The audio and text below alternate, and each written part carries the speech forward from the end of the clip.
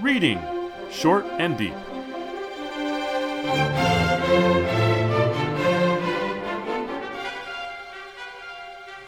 Hi, I'm Jesse. And I'm Eric. And today we're reading Short and Deep, Revenant by Clark Ashton Smith. This was a poem first published in a magazine called The Fantasy Fan, March 1934. It's actually a fanzine, and I don't really know its subsequent publication history. It's probably in some poetry collection by Clark Ashton Smith. I think most people don't care about poetry, so I'm just going to say, you fools! This stuff's great. This poem's wonderful, and I think this particular poem has some really cool thing when I told you, Eric, about it, how it is, where it is in a conversation between souls separated by continents, languages, and centuries. And yet it's a beautiful sort of continuing song. I think that it's just wonderful. And this is exactly why I like reading weird poetry. And what I mean by weird poetry is poetry of the weird. Or the odd, or the unusual, the uncanny, the strange. Rather than poetry that's just kind of weird, like, why are you reading that? So... two things about that, Jesse. One, I think what you meant, and I just want to clarify this, when you say this is a poem about souls talking across the centuries, you're talking not simply about the content, because there's no conversation. No. But you're talking about the authors Indeed. Of this and other poems. And what happens is an author or a poet will read another poet's poetry and say, my God, this stuff is amazing. And then they write their own poem. Right. And another poet or author will read that poem and go, dear God, who? But this man across the centuries, right? And that control over what someone in the future will do makes me want to go to the second thing, which is to point out that the word weird comes from Old English, in which it means fate. I can see that. I can see that in the Weird Sisters. Something happens and, my God, how could that have happened? It's exactly what I didn't want, and it's exactly what the fates gave to me. Yeah. That's fate. That's how I felt when I found this. I'm just reading Clark Ashton Smith poems. I say, oh, there's a Clark Ashton Smith in here. I'll read that. And then suddenly it clicked in my head that this is not just what it is. It's also in conversation or in continuing song with previous poems. And that previous poem is now connected to the previous poem. And that continuity is amazing. So when I was a kid and I read Clark Ashton Smith, I already knew. I mean, when I was in the 1950s, reading Clark Ashton Smith as it was coming out in magazines, I already knew that he was, in a sense, part of a school of writers, of which the most prominent was someone else, whom I am not naming now, although his name is not Voldemort, because I want to get to a question for you. Before we read the poem and ask people to think about it, you said as you began to read it, it clicked into place that this poem is part of a fated, perhaps, set of works through the centuries and through different people's souls, you said. When I first read it, and when I first read Clark Ashton Smith as a kid, I didn't think of him as, well, that's the name of a person who writes some stuff. I thought of him as, this is a person who writes some stuff that is related to this other stuff I already know. Sure. Now knowing that may bear on how one takes the work. So what I guess I want to ask you is, do you think that when you began reading this, you already began by saying to yourself, this is Clark Ashton Smith. and I know the following things about him. And if you did, is that something we should share with people who are listening to us now who may not have associations with Clark Ashton Smith? That is, should we say, when I read these words, this comes to me? Because just as it would be a different reading experience if the letters were all 3 times bigger with gold flames coming out instead of serifs, there's something different if you already come in thinking, I know something about this author and where he fits in my intellectual universe. So do we tell people or not? Yeah, I think all dedicated listeners to this podcast will remember that we did in episode 50 a Clark Ashton Smith story, and in episode 129 we did a Clark Ashton Smith prose poem, and there's a Baudelaire translation by Smith that we did on this podcast too. I don't have the episode number for that in my head, but other than those dedicated listeners, even more dedicated than me, I think we should probably mention something about who he is and how he fits into this grand scheme of literature. I think you should mention then something about who he is. So he was a poet who started off in a sort of a big bang there was a massive headline in practically every daily newspaper with often his face photographed on the cover of that newspaper. I guess it was a slow news week, saying, "Genius boy, poet, lives in remotest California desert with parents, is genius."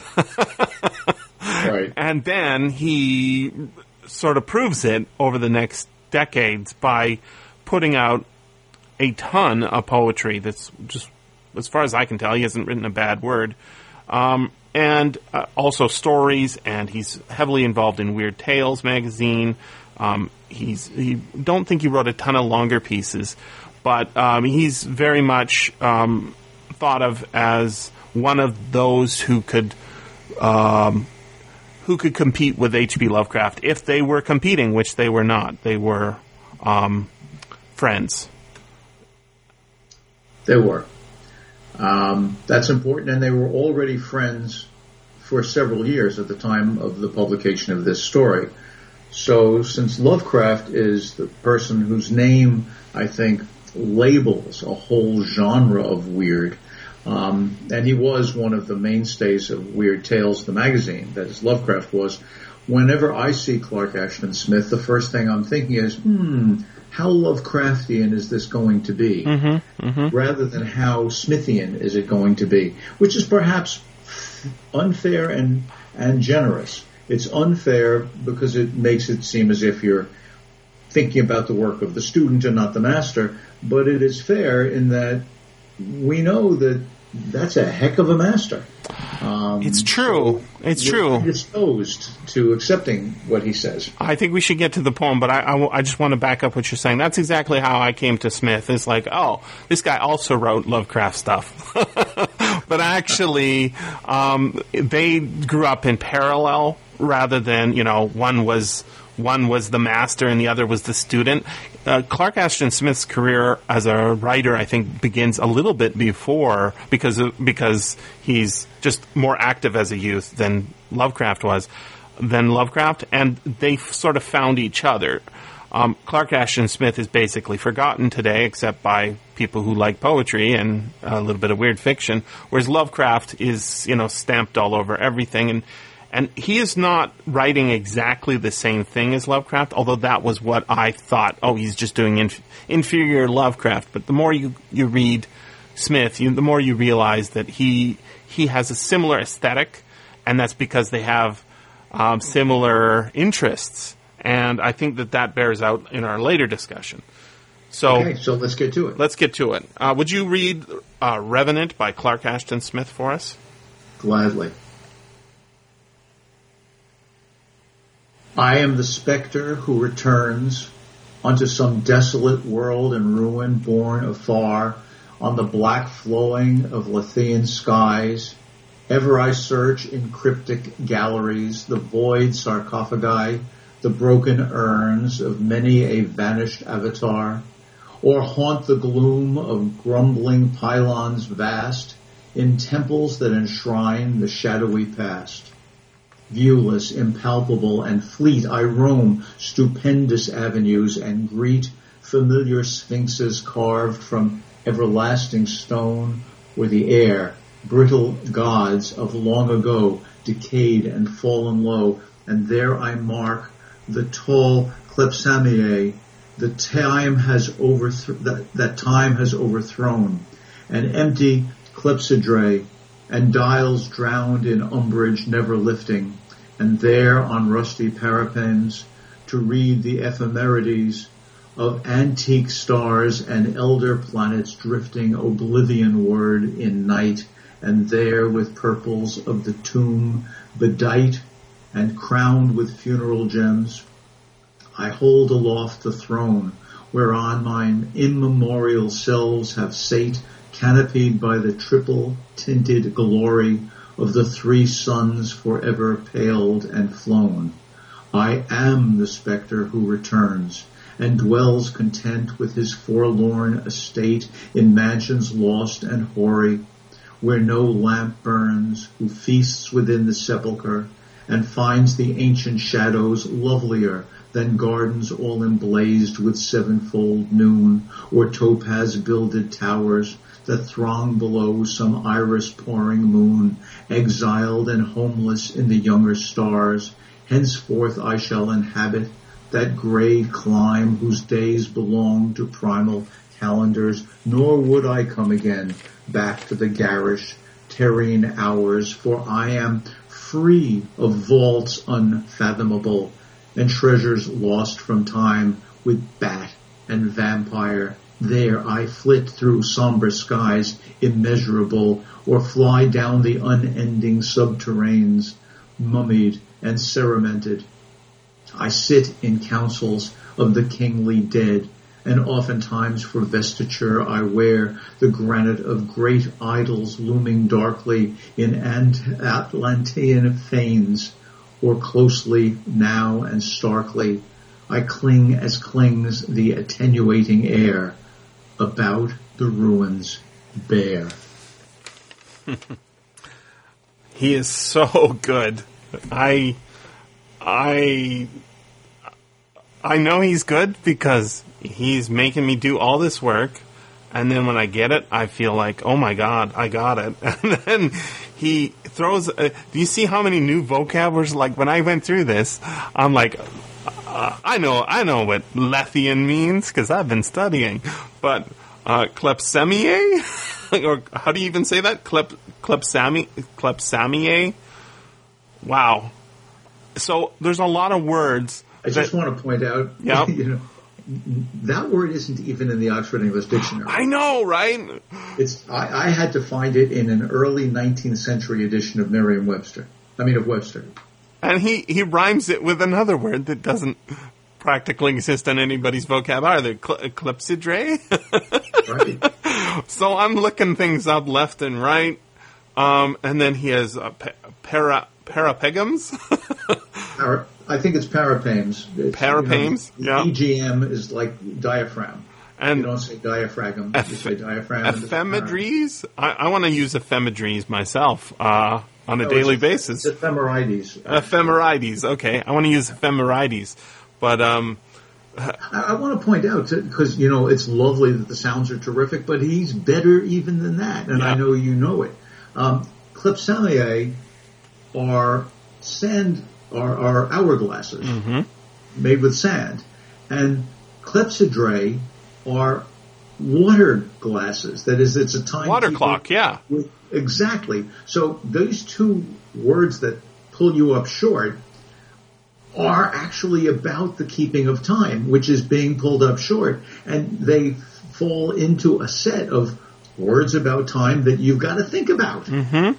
So that's very clever of him. It's not just throwing out an arcane word. It's putting an arcane word in a key rhyming position so that we will see them and pay attention to them and realize that they are connected. Whether it is sand or it is water, it runs through our lives. This is good. It is. There's another one there, the, how do we say it, parapems? Parapames. Parapames. Okay, so I looked that one up too. Metal tablets with laws or events, right, listed on them. Basically, it's a I was here, I conquered, I'm awesome, and now it's in the past, right? So he's got them as rusty parapames, or however you say that word. And then the next line... Wait, there's an older meaning of that. And since we're talking about things receding or being locked in the past, after all, the rusty parapames, in fact, in ancient Greece, which is where the word comes from, it was a fixed period of time. Ah. So it works right in with those others, as does the word dials, which is clearly meant in the preceding line, which is clearly from sundials. Right. And then the last of that sort of section, it's not a stanza exactly, but I think of it as a section about time mostly. He says, I read the ephemerides, or is that how you say it? Ephemerides. Ephemerides. Okay, so those I looked up are trajectories of astronomical objects, a.k.a. orbits or comets. You know, how a comet moves, how... So this is... that is a very specialized meaning. It has a broader meaning. It's the plural of ephemeris. And ephemeral meaning? Well, ephemeral, it means something that just, is of transitory existence. It comes from the word ephemeris, which is a record of daily occurrences. Mm-hmm. Right? So the word ephemeral, as does the word diary, it's stuff that is really relevant only for a day. Yeah, and so ephemerides are things that are relevant only for a day. It's like the plural of the noun ephemeris, and ephemeris is the noun of the adjective ephemeral. So it's another time word. Right. And it fits in with the next line, which is of antique stars. So stars long past. So what we haven't mentioned so far in our appreciation of this poem is that who the I is. The line, I am the specter who returns, begins both stanzas. Indeed. To me, this was a mystery. And I love a mystery, especially a poetic mystery. Who is the narrator? What is he talking about? Why does he do these strange things?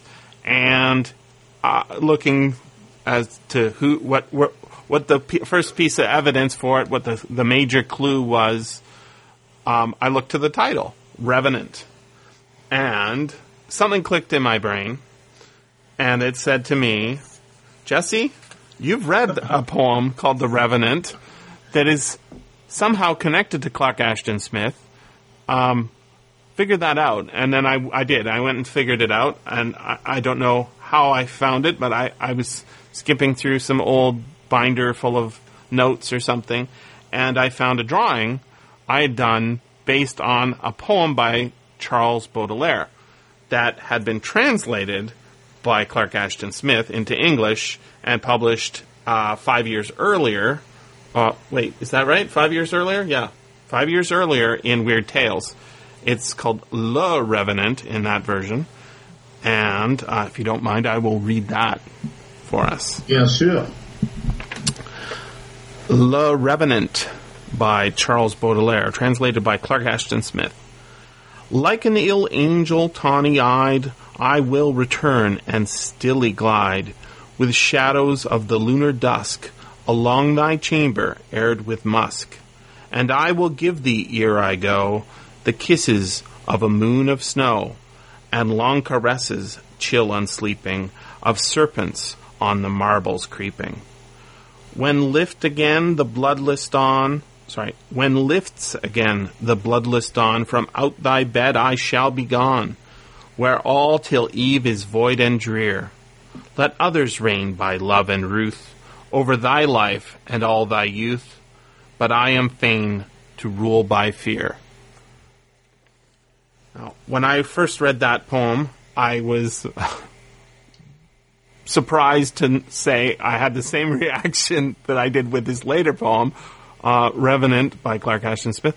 I said, who is this guy? Who is this guy who's creeping up on whoever it is while you're sleeping. So I was thinking, well, I've read a bit of Baudelaire. He's kind of a mean boyfriend character. He's we did a poem by him in which he goes to the park or goes for a walk with his girlfriend, we assume, and he points out there's a dead dog, and he compares. This is how it works in my mind, anyways. He's comparing his girlfriend to that dead dog, and it turns something very creepy into something about sexuality. So I was thinking, oh, this is him saying the same sort of thing. He's I'm going to haunt you in your dreams at night. You're going to think about me, ha ha ha, even after I'm dead. Which is kind of a mean thing to do, but that sounds kind of like what Baudelaire's sort of personality is a bit like. I may be conflating him a bit with the Marquis de Sade. But I think that neither of these explanations are the best, because what connects both of these poems together is a third poem that obviously Clark Ashton Smith, in my mind, and Charles Baudelaire were very familiar with and much appreciative of, because lines from it appear in both poems, especially in The Revenant by Clark Ashton Smith. And you know that poem to be Dreamland by Edgar Allan Poe, one of my favorites. I do. I would just remind us that, in fact, Poe was enormously popular in France, in part because his most prominent translator was Charles Baudelaire. So, yep, indeedy, Baudelaire knew Poe well, and you want to pull out some lines from Dreamland? I do. We actually did cover this one as well in episode 8, and I want to point you to line 2 of Dreamland. Dreamland was first published in Graham's Ladies and Gentlemen's Magazine, June 1844. So there is nearly a century apart between the first and the last poems in this series, I guess, if it's a series, or the connections. And the second line, I'll just read the first 3 lines. By a route obscure and lonely, haunted by ill angels only, where an eidolon named Night. And then it continues on a black throne. I can almost do it from memory, that poem. One of these poems has ill angels in it. Am I wrong? Nope. Oh, there it is. Le Revenant, like an ill angel, tawny-eyed. So, Poe, the wordsmith, the word master that he was, he's coined a term, ill angel, that has haunted authors, obviously, for centuries. But that's not the only connection. There's many. But continue. I want to see if I can find the Baudelaire, because ill angel is not Baudelaire's word. No. Clark Ashton Smith's translation of Baudelaire. So let me see if I can, as we're speaking, find Baudelaire's original.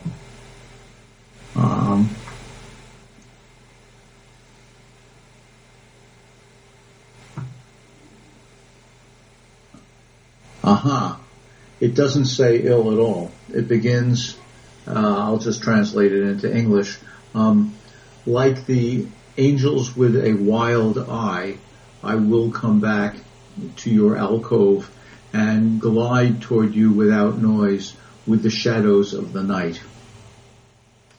So the Baudelaire is quite different than the Poe in some ways. And by putting in that ill angels line from Poe, I think it's clear that you are right, Jesse. Clark Ashton Smith is mining the Poe as well as the Baudelaire, because he's reconstructed the Baudelaire into a translation that sounds like a tighter fit with the Poe. It's really interesting. The major question for me, and I guess we haven't pre-discussed this, so I want to hear what your guess is, if you can even guess, because it might even not be a good way to put it, that this is a mystery that needs to be solved. Who is the I? But I had to figure out who it was. I spent a lot of time thinking about this poem, and I made a ton of notes trying to figure out who the I was. So if you don't want me to put my guess out there first, I'm going to let you put your guess out first. I will put my guess out, but I want to say first that this is, among the other connections, there is one that goes way back in time, which I'm sure Clark Ashton Smith was aware of, as was Poe. There is in Anglo-Saxon a genre that is called riddle. And the riddles are first person. I've found myself a list of them. Here's an easy one. I share a common fate with the sea, spinning the months around in alternate cycles. When the glory of my light-flowing form wanes, so, too, the sea loses its swollen flood tides. What isn't written there, the last line would be, and it could be on all of these Anglo-Saxon riddles, who am I? Mm-hmm. And the answer to that one, of course, is the moon, and I've got a whole bunch of them. So it's I am this and I do that, and then who am I? So there's a very famous one Tolkien uses in Lord of the Rings. Well, it's famous to me because I use it. I use it with my students because when you're doing riddles, it's kind of a fun kid thing. So I'll just give it. This is Gollum asked Bilbo this. I guess it's in The Hobbit. He says, "Alive without breath, as cold as death, never thirsty, ever drinking, all in mail, never clinking. What am I, or who am I?" Alive without breath. That, of course, is constructed by Tolkien, who Indeed. happens to be one of the ranking scholars of Anglo-Saxon of his generation. The answer to that one is a fish, by the way. That's so great. So great. Alive without breath, as cold as death, never thirsty, ever drinking, all in mail, never clinking. So brilliant. Right. So what we've got is a riddle here. Indeed, I think that's what it is, and it's a challenge. And then the question that so it puts it as part of that's yet another poetic tradition, because although I was reading you a prose translation of Anglo-Saxon, they are originally written in poetry, in verse. Although Anglo-Saxon verse is quantitative, that is the syllable length rather than rhyme that's most important. But Tolkien picks it up. So I'm trying to suggest that this poem not only, as you wisely point out, gives us a tradition of specific authors with specific images over the course of a century, but it participates in a genre that goes back over a millennium. And I think that's crucial to understanding the theme of it, because whoever I am, I is someone who transcends time, because Yes. when it has all stopped, when the dials are done and the pylons have fallen and so on, I am still there. So I have my guess too, but why steal your thunder? Let's see if we've got the same thunder. All right. What's your answer to the riddle, Jesse? I think my answer to the riddle makes more sense if I look back at how foolish I was in describing who the revenant of the original Charles Baudelaire poem was. My idea was that it was a ghost of the boyfriend coming back to creep on his girlfriend. I think that's a very bad answer. I think the best answer is darkness. And I believe that fits with the Revenant, just Revenant by Clark Ashton Smith as well. But I can see that there's many other possibilities as well. And the fact that he didn't give us, there's no answer page where we are stuck with our own best answers. So is that what you had guessed or something like it? It is not. Oh, good. The reason it is not is that darkness does not always lead to decay and death. Darkness can be a place of refuge, but everything here that refers to time has to do with decay and death. Mm-hmm. So it seemed to me that I might be sort of a personification of the love of death, and I named that new god Thanatophilos. I'm a worshiper already. But one could, if one wanted to, I suppose, just call it death itself, personified. But that might be Thanatophilos. Mm-hmm. So I made up an answer for who I is. If you're worshiping at that temple, then whether he's a false god or even an intended one by Clark Ashton Smith, obviously there is something resonant about this revenant. Mm-hmm. Great poem. It's wonderful that a poet can, as you said when we began, not only make us work hard, but make us glad that we worked hard. Mm-hmm. That's why there's always more to say.